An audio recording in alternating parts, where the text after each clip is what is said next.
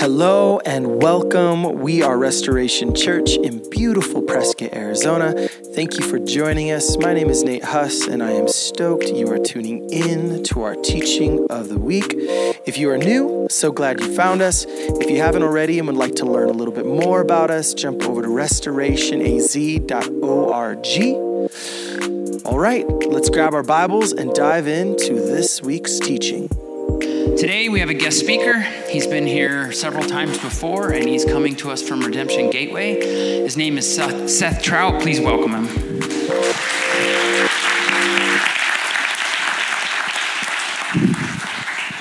Good morning, everybody.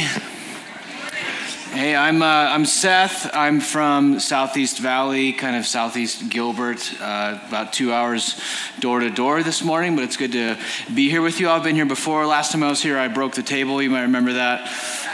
Most memorable thing that you heard that day was I broke the table. But I'm back, and I'm not going to break the table because they put it on the stage already for me. So there you go. But I have a wife. We've been married 10 years and 2 kids. One turns 4 in a couple weeks, and one is about 1.5. And so that dominates a lot of my social life, whether I want it to or not, is the little kid life. Yesterday, I was at a 4-year-old birthday party, which is, it was fine. You know, that's kind of how it goes.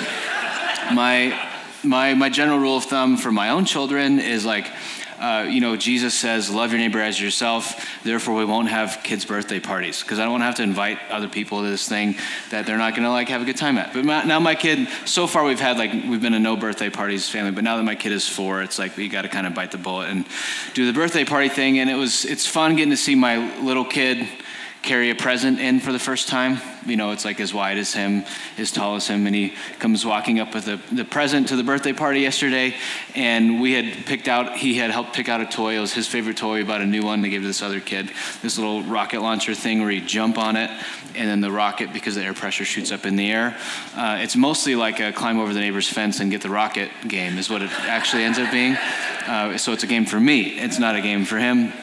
And so we gave it to this kid, and so we got it all wrapped, and he kind of helped wrap it, aka put a piece of tape on, and he brings it up to his friend, and he's giving it to him at the birthday party, and he goes, "It's a rocket launcher," and he can't not tell the secret. It's a rocket launcher, and I don't know if he doesn't fully understand the gift thing or if he's just genuinely really excited, but that's how it goes. And I think about our ability to be full of anticipation and excitement and looking forward to, and how the older you get, generally that's one of the things that kind of just gets damped down bit by bit, right? Fortunately for my 4-year-old, so far his life has been virtually all up and to the right. Not been a tremendous deal of loss or suffering, at least none that he can really comprehend. We've lost family members, but he can't, when he was 2.5, when that happened, his ability to connect the dots didn't really happen yet. And so at some point he'll look back and realize the loss. But generally speaking, it's been all, so it's just full of anticipation, and there's no attempt to protect himself from hope. There's no attempt to conceal his excitement because he's yet to be severely disappointed. And when Christ tells us to, unless you become like a child, you can't enter the kingdom of heaven, I think that's a big part of it, is we need to learn to regain and rediscover the eager anticipation of good future things. Our cynicism, our suffering, our disappointment tends to kind of grind us down and make us less excited about when Christ comes back and makes all things new, because there's a piece of us that's like, yeah, it'll be good, but will it be as good? Yeah, it'll be exciting, but will it be what I hoped it for? I remember growing up in the church, and you hear about biblical teaching on sex, and you should wait till you get married, and then just praying that Jesus would not come back so that I could get married, and you're going I don't know how good it's going to be when Jesus comes back, but I don't want to be disappointed, so please wait until after I get married. And so there's this feeling of, I can't even totally wrap my mind around what it'll be like when Jesus comes back to earth, but I'm already preparing to it feeling like I'm missing out on stuff. I'm already preparing it to feel like not as possibly good as I could hope it'd be. And so in my teenage foolish naivety, I'm like praying, like, Jesus, don't come back until after I have the chance to do all the good things in life, like buy a house or et cetera, et cetera, et cetera. And then as you get older, and you see the suffering and the conflict, and you have moments where you pray for Christ to come back, but you also am like, but I would love to, walk my child down the altar, so wait until after that. Or I would love to be able to pay off my house and do the Dave Ramsey debt-free scream, so wait until after that. There's all these things that you look forward to, and the idea that Christ might come back and steal your joy from you or steal your excitement from you. There's still our hope is still too anchored, our excitement is still too anchored in this worldly stuff. And I think one of the gifts to us we get as a church to help us be shocked out of this worldly sense of hope is the book of Revelation. And we've been teaching through the book of Revelation at my church, and I want to share a couple of things from Revelation 1 with you all this morning about how beautiful it's going to be, how powerful it's going to be, and how actually the Lord Jesus coming back is going to be a radical experience of his love. Right? The other thing that I kind of internalized, I'm not going to say I was taught this, but I'm going to say I at least heard this and internalized it, was this general sense of the first time Christ comes, he comes as a lamb and he serves sinners and he's compassionate with the sufferers and his heart breaks for what breaks our hearts. But the second time Christ comes, he's going to come as a lion and with the sword, and he's going to destroy, and you should be a little bit afraid. And I think that is partially true, but I think Revelation 1, the beginning of this book about the end, is actually going to show us radically a beautiful picture of Jesus and how the second time he comes back, he's still going to be the same lamb he always was. He's still going to be the compassionate, kind, gracious, merciful, beautiful person that attracted both sufferers and sinners. He's still going to be that person when he comes the second time, and he's still the person we should look forward to being with. So I'm going to read a couple of sections out of this, and I hope you can follow along with me in Revelation 1 if you'd like to. I'm going to flip to Daniel 7 a bit here, but this whole concept of love is critical for us if we're going to be loved by Christ and try to love like Christ. Getting to the grips of how this actually functions, how this plays out, is a big deal for us. So the book of Revelation starts like this: the revelation of Jesus Christ that God gave him to show his slaves what must quickly take place. He sent it and signified it through his angel to his slave John, who testified to God's word and testimony about Jesus Christ and all he saw. The one who reads this is blessed. That means me, not you, because I'm reading it. So there you go.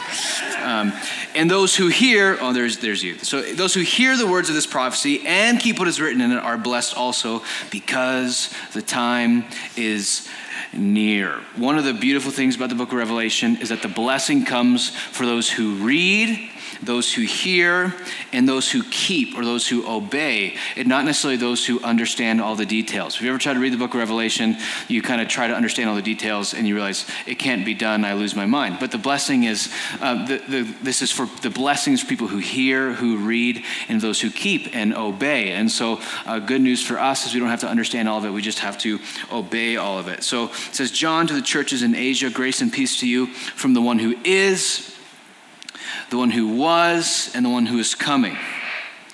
That he is outside of time and he's present in time. He doesn't just know the future, he exists in the future. He doesn't just know your past, he was in your past. He's not just present with us in the moment, but he's present with all moments. You talk about trying to trust someone who knows all things. Like, we tend to think, this is like one of our deepest fears as people, is that people will like me at a distance, and then when they get to know me, they will no longer like me, right? It's this fear of being known, this fear of being exposed. That's vulnerability, and that's where the idea of shame comes from. That people might see the parts of me that I've been trying to conceal, and when they see those parts of me, they'll walk away from me. That is shame. It's this fear of rejection based on reality. That there's a part of you that it is more difficult to show, and so we think sometimes. Either one of two things. One, Jesus loves me. This I know, for the Bible tells me so. But that's somehow rooted in his blind naivety about what I actually think and feel. And so we pray, we cover up our prayers, we polish our prayers, we pray half-hearted, churchy things that sound right because we're kind of trying to do PR with God, trying to make sure he thinks the right things about me. Or we think that God actually doesn't love me. He just says he loves me and he's lying. And so I can't really trust him to tell me the truth because who would love me? Because I know me and I don't love me. And so we're either doing image management with God or we are doing lying management with God. Yes, God's all powerful, but I can't really trust him because he lies, or I can't really be known by him because he doesn't really know me. And one of these things this text is saying is that all of your past,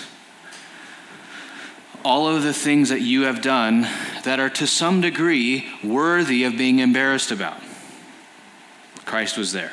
Can't hide it from him. Stop trying. Not only that, but all the things that were done to you. The suffering you've encountered and experienced because of the sins of other people. Right? Even the huge narratives in the book of Scripture are less about God saving people from their sin, and they're about God saving people from the sins of other people. That's the book of Exodus. That the oppression that results from other people's sin, God is saving people from that sin too. That's liberation. And so both the things that have been done to you that cause shame and the things that you've done that cause shame, Christ was there. He's been there for all of it. There's no secrets. I promise you he understands. And then also all the anxieties and fears and concerns we have about the future. They are not future to God. He's present to them in the same way that you're present in this moment. He's unlimited. He's unbound. God is not nervous about the future because he knows it and he's in it. That's not to say it's not without difficulty. That's not to say it's without disappointment, but it is to say that the one who is revealing himself to us is fully present in all of time, in all places, and in all spaces. And that is terrifying on the one hand. What absolute power. Nobody gets more scared of people than powerful people. If I said you have a meeting with someone, turns out it's the CEO of your company, and it's at 4 p.m. on Friday. You're like, oh gosh, there's no agenda. Just got to come to the meeting. We get afraid of powerful people. Why? Because powerful people control our future. It feels like. The boss at work, what his opinion matters more, what her opinion matters more. What they think about me has a huge weighing on my future. If I'm going to meet with a politician who's legislating on some matter that's close to my heart and affects my family's way of life, then that person matters to me a ton because their perspective, their opinions, their strength to create the future matters a ton. And so power is scary. And so often, even in current times, we demonize power. We assume that people with power have somehow got it illicitly or poorly. And so we have this instinct to always side with a powerless person. But I want us to understand that as long as we have the instinct to side with the powerless, we will always be on the side against God. Because God is the powerful one, the most powerful one. And that power gets scary. That power is intimidating. And the first revelation we see of Christ in the book of Revelation of Christ is that he is outside of time and he's speaking from his throne. That he is the most powerful person you could think about. He's the highest in the hierarchy. He's spanning time. He's got the most seniority, and he's going to outlast you, and he has the most ability to control your life than anybody else. Now, if we think rightly about power, that power means power creates control, then we should be a little bit afraid of this God, because he has the most influence, most input, most authority over my well-being in the future. And he seems powerful. And here's what's crazy. It says, look, he's coming with the clouds. That's verse 7. Every eye will see him, including those who pierced him. Okay, so this person to whom glory and dominion forever and ever, the one who's outside time, who's present in all moments, everywhere, all the time, who has dominion, he's king over a kingdom, that we hear about this person who was pierced, who people mourn over him.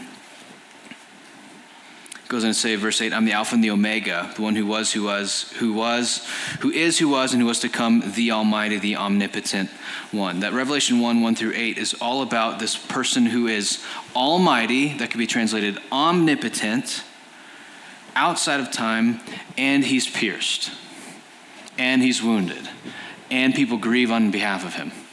And this paradox of woundable power is presented to us about Jesus. That we should be afraid of him, and we can trust him because he's woundable. That he's totally unlike us, and he bleeds when he's poked like us. That he's over and above and outside, and also there is an occasion, a moment within history in which he was wounded that causes grief. I'm going to read a couple sections here out of Daniel 7. And I want you to close your eyes and visualize this. This is Daniel 7, apocalyptic picture. So there's two pictures I'm going to give you here. Picture one is of the Ancient of Days, that is God. Daniel sees this vision. So you can imagine with your eyes closed, or you can just look at me. That's fine too. But, I kept watching. Thrones were set in place, and the Ancient of Days took his seat. His clothing was white like snow, and the hair of his head like the whitest wool. His throne was flaming fire. Its wheels were blazing fire. A river of fire was flowing, coming out of his presence. Thousands upon thousands served him. 10,000 times 10,000 stood before him. The court was convened. The books were opened. The Ancient of Days. So you can open your eyes. So let's see this together. So he's got this throne that's sort of like a wheelchair. Fire, fire, fire comes to these times. He kind of looks like Gandalf after he comes back in the third Lord of the Rings. And there's... Yeah, it comes back in the second one, sorry. I was thinking about The Hobbit, and then the other it's the seventh one if you count all the Silmarillions, so anyway, so the thousands, so there's millions. So in Greek, the biggest, you have 10,000 is the biggest number in Greek, and so this is one of those sections that's kind of in Greek, 10,000, it's so millions, river of fire, white. So this is a picture of God, this kind of throne that moves on wheels, like a chariot / throne, big like this. This is Daniel's vision of God. Okay, now we're gonna get a second picture. The second picture is of the Son of Man. So you can close your eyes and visualize with me again here, the Son of Man. So 2 more verses. And then I saw one like a Son of Man, coming on the clouds of heaven. He approached the Ancient of Days and was escorted before him. He was given authority to rule and glory and a kingdom, so that those people of every nation and language should serve him. His dominion and everlasting dominion that will not pass away, and his kingdom is one that will not be destroyed. So 2 pictures. One of the Messiah, the Son of Man, who is human, and one of the Ancient of Days, the eternal a picture here. So God and man. And so then what we see is a couple pictures in Revelation of this. So it says, look, he's coming with the clouds. That's Son of Man language. Every eye will see him. Dominion forever and ever. Son of Man language. That's verse 6. Alpha and Omega, one who was and is to come. The Almighty. That's Ancient of Days language. Then what it says in verse 12, it says, I turned to see the voice that spoke to me, and when I turned, I saw 7 golden lampstands, and among the lampstands was one like the Son of Man language, dressed in a long robe. That was Ancient of Days language, and with a gold sash wrapped around his chest. His head and hair were white like wool, Ancient of Days language, white as snow. And his eyes like fire, fiery flame, Ancient of Days language. His feet were like fine bronze, and it's fired in a furnace, and his voice like the sound of cascading waters. 7 stars in his right hand, double-edged sword came his mouth, face shining like sun that is the fire at midday. So, imagine if you're John, you're having this revelation, and because you're like John, you're this remarkable Old Testament Bible student because you're Jewish and it's the first century, and then the Spirit comes and gives you this picture of this person that is like the Ancient of Days, God, and like the Messiah, the Son of Man, humans, and this picture you're given is this both thing. What you have here in Revelation chapter 1 is this image, this picture that's meant to prove to us, to argue to us that Jesus is the Ancient of Days and he's the Son of Man. He's fully God, he's fully man. He is power matched with limits. He is the eternal one present in a moment. He is God and he is man. He is Lord over all, the eternal one, and he's the one sitting on the throne. That Jesus Christ is fully God and fully man, and he's doing this in this poetic, captivating, beautiful way. And what you got to see here is that this would have blown the mind of any Jewish person, just like it blew the mind of the early church, is how can someone be fully God and fully man at the same time? How can boundless power be somehow contained within a body that has limits and experiences decay and rolls its ankle and goes through puberty and has to get potty trained and has to deal with the difficulties of human interaction? How can was, is, and is to come be human? And so often, most of the heresies in the first century were somehow denying Jesus' full divinity or denying Jesus' full humanity because our human minds have a difficult time holding those things together.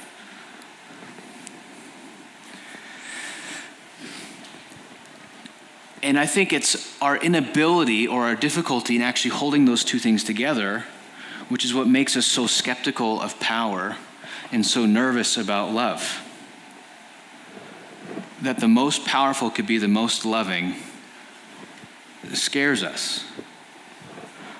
Like I hear people in our church say all the time, and they say, like, we don't want the pastor to be like a CEO. And I think like what they're saying is CEOs are powerful people, therefore they don't care about people.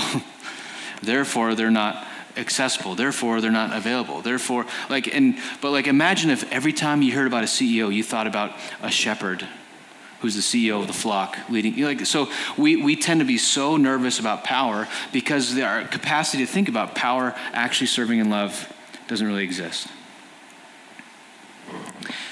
And so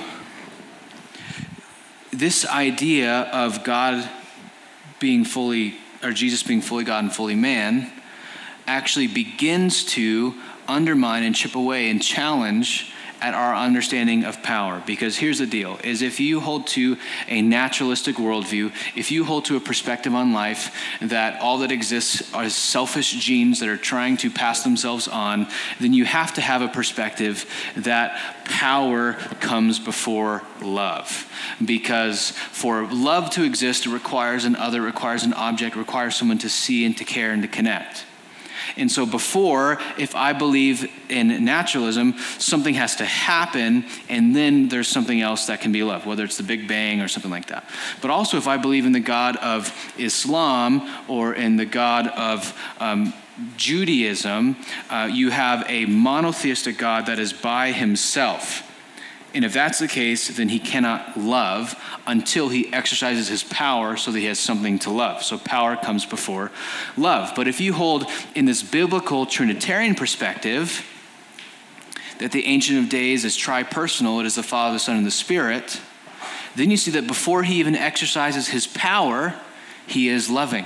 This is why John 4 says that God is love. It's because God is Trinity. God has eternally been relating. He has eternally been loving.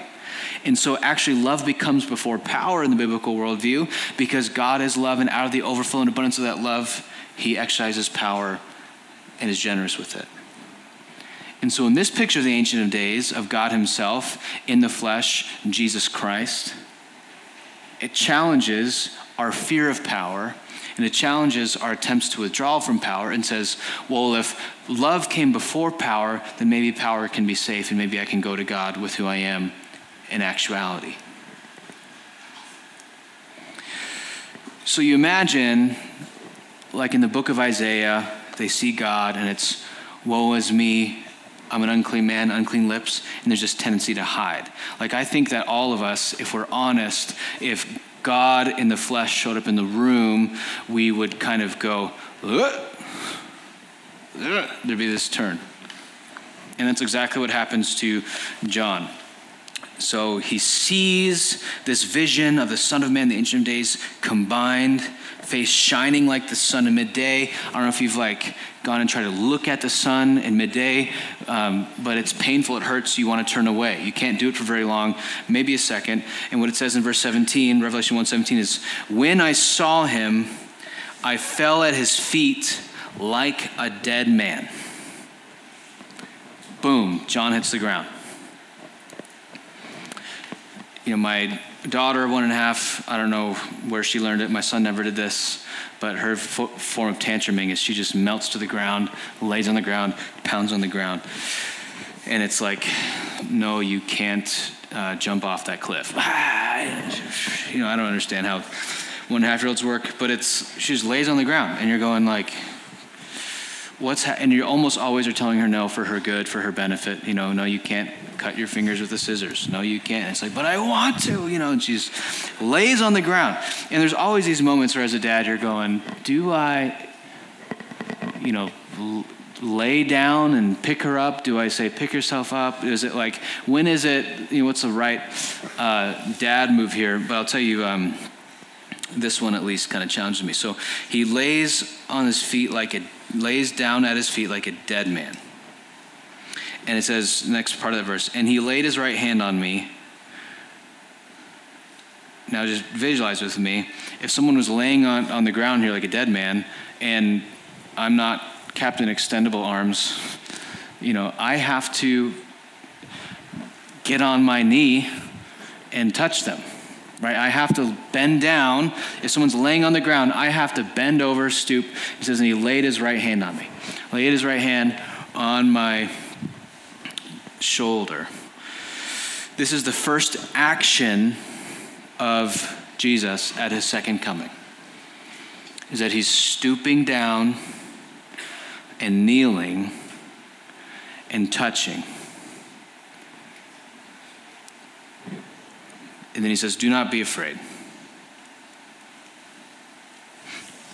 Now, the motion, the instinct to comfort, to reassure, to serve, to stoop, to kneel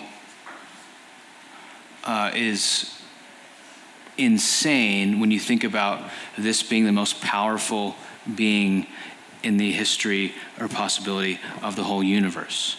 That the first picture we get of him in this revelation of the end is that he is kneeling to serve a scared person.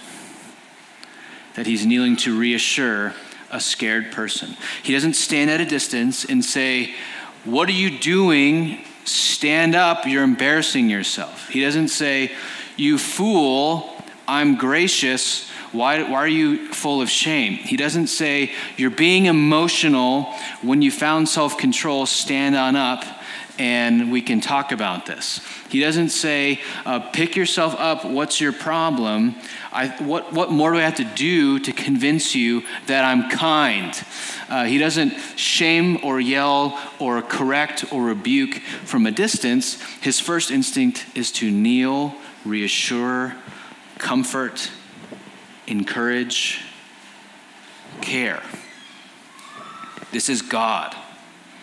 If I, as a father, think I'm above stooping to comfort a tantruming 2-year-old or reassure, then I'm misunderstanding my position, especially related to God's position. Don't be afraid. I'm the first and the last, the living one. I was dead, but look. Eyes on me. Look.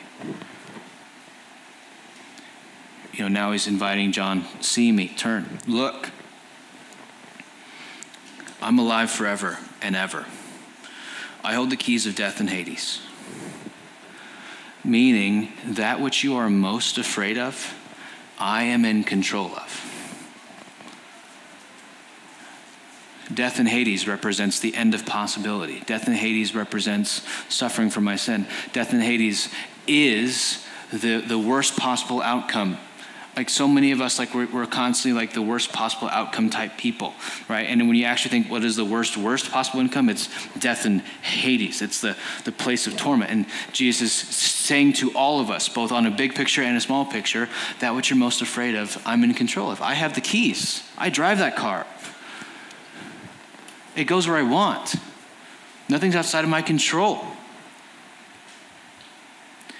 And this picture of the all-powerful, all-knowing, eternal God, even when he's thinking, I'm going to go back and give him one more book before I, see him in a couple thousand years or whatever, he's going, he's on purpose saying, the first image I want them to have of me when they read this book is that I am the all-powerful, ancient of days man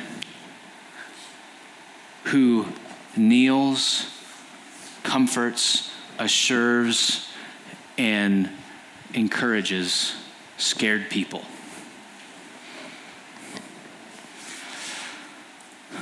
There's a lot about the way that Christians handle fear that's just really bad. It's false evidence appearing real. Jesus doesn't say death and Hades aren't real. He's saying I'm in control of them. There are very reasonable things to be very afraid of. There are real enemies. There is real evil. There are real negative possibilities. Jesus is not minimizing our fears and calling them silly. He's saying, I am in control of even that which you're afraid of. Trust me. Not only are we bad at fear, I think we're bad at emotions in general. We want to, whenever someone's saying, I'm emotional, or you're emotional, we're assuming those are negative words. Not like to be emotional is to relate, to be human, to even possibly be Christ-like, who weeps and rejoices and is moved with compassion. And the first picture we see of Christ is him not shaming or rebuking or scolding or even correcting, but serving, caring, and loving. And so here's the deal. Until you can wrap your mind around the fact that this is how Jesus treats you, you will be severely inhibited in your ability to treat others like this. So often we think the call to love is I better do it or else Jesus won't do it to me.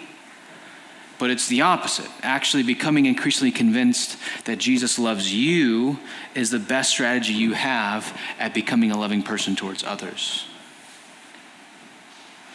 And so the images in the book of Revelation are called to stir up our imagination, to rethink the picture that we have of Jesus, and to literally visualize ourselves afraid and on the floor, and Christ kneeling down and comforting us when we're most afraid, so that we might then faithfully represent him as we go to comfort others who are most afraid. That we have this gift that we're taking to our 4-year-old birthday party of Jesus.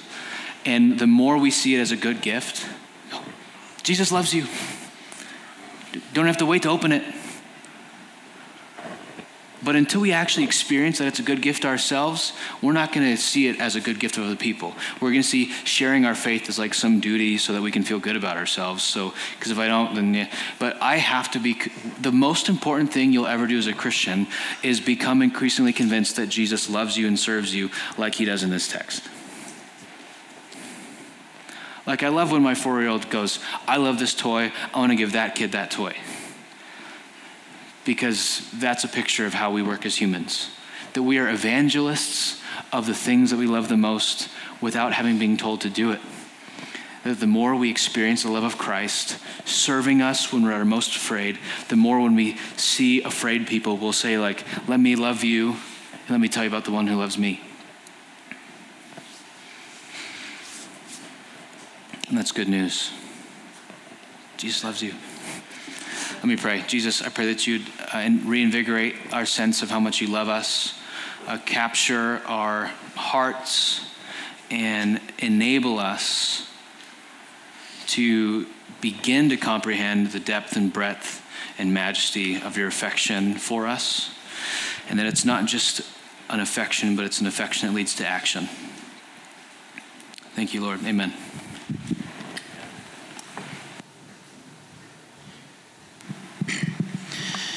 So we're going to prepare to take communion today. We've sang together and we've prayed together. We've listened to teaching together, all because of someone who is most powerful and more worthy than anyone else in all of time. And communion is one of those things that brings us together and unites us as one in that person because of the way that he, being most powerful, turned into a man and was weak and served us and died on a cross for us. It's the culmination of all of Earth's history at that one point where we went from being separated to united in Christ. He bowed down and he touched us and took away our sin. So they're probably going to play a little bit of music. If you want, go ahead and come forward and take the elements. They're here. There's a couple at the back for you guys to take. I would encourage you, because communion is not only a symbol of uniting us to Christ, but it's uniting us to each other. If you can, take communion with somebody that you're sitting next to today, and just try to recognize how Christ in that one moment brought all of those things together and made it whole and good. My wife and I will be at the prayer table up here if anyone needs prayer. And just do that. Come up and take it as you're ready.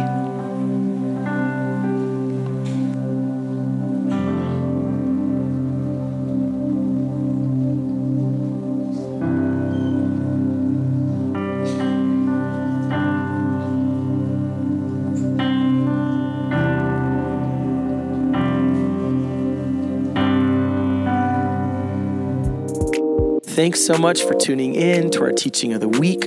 We are so grateful to partner with you in sharing the love of Jesus in a world that really deeply longs for it. And whether you're new here, seeking more information, looking for a church community, or considering financial partnership, go ahead and visit restorationaz.org for more details.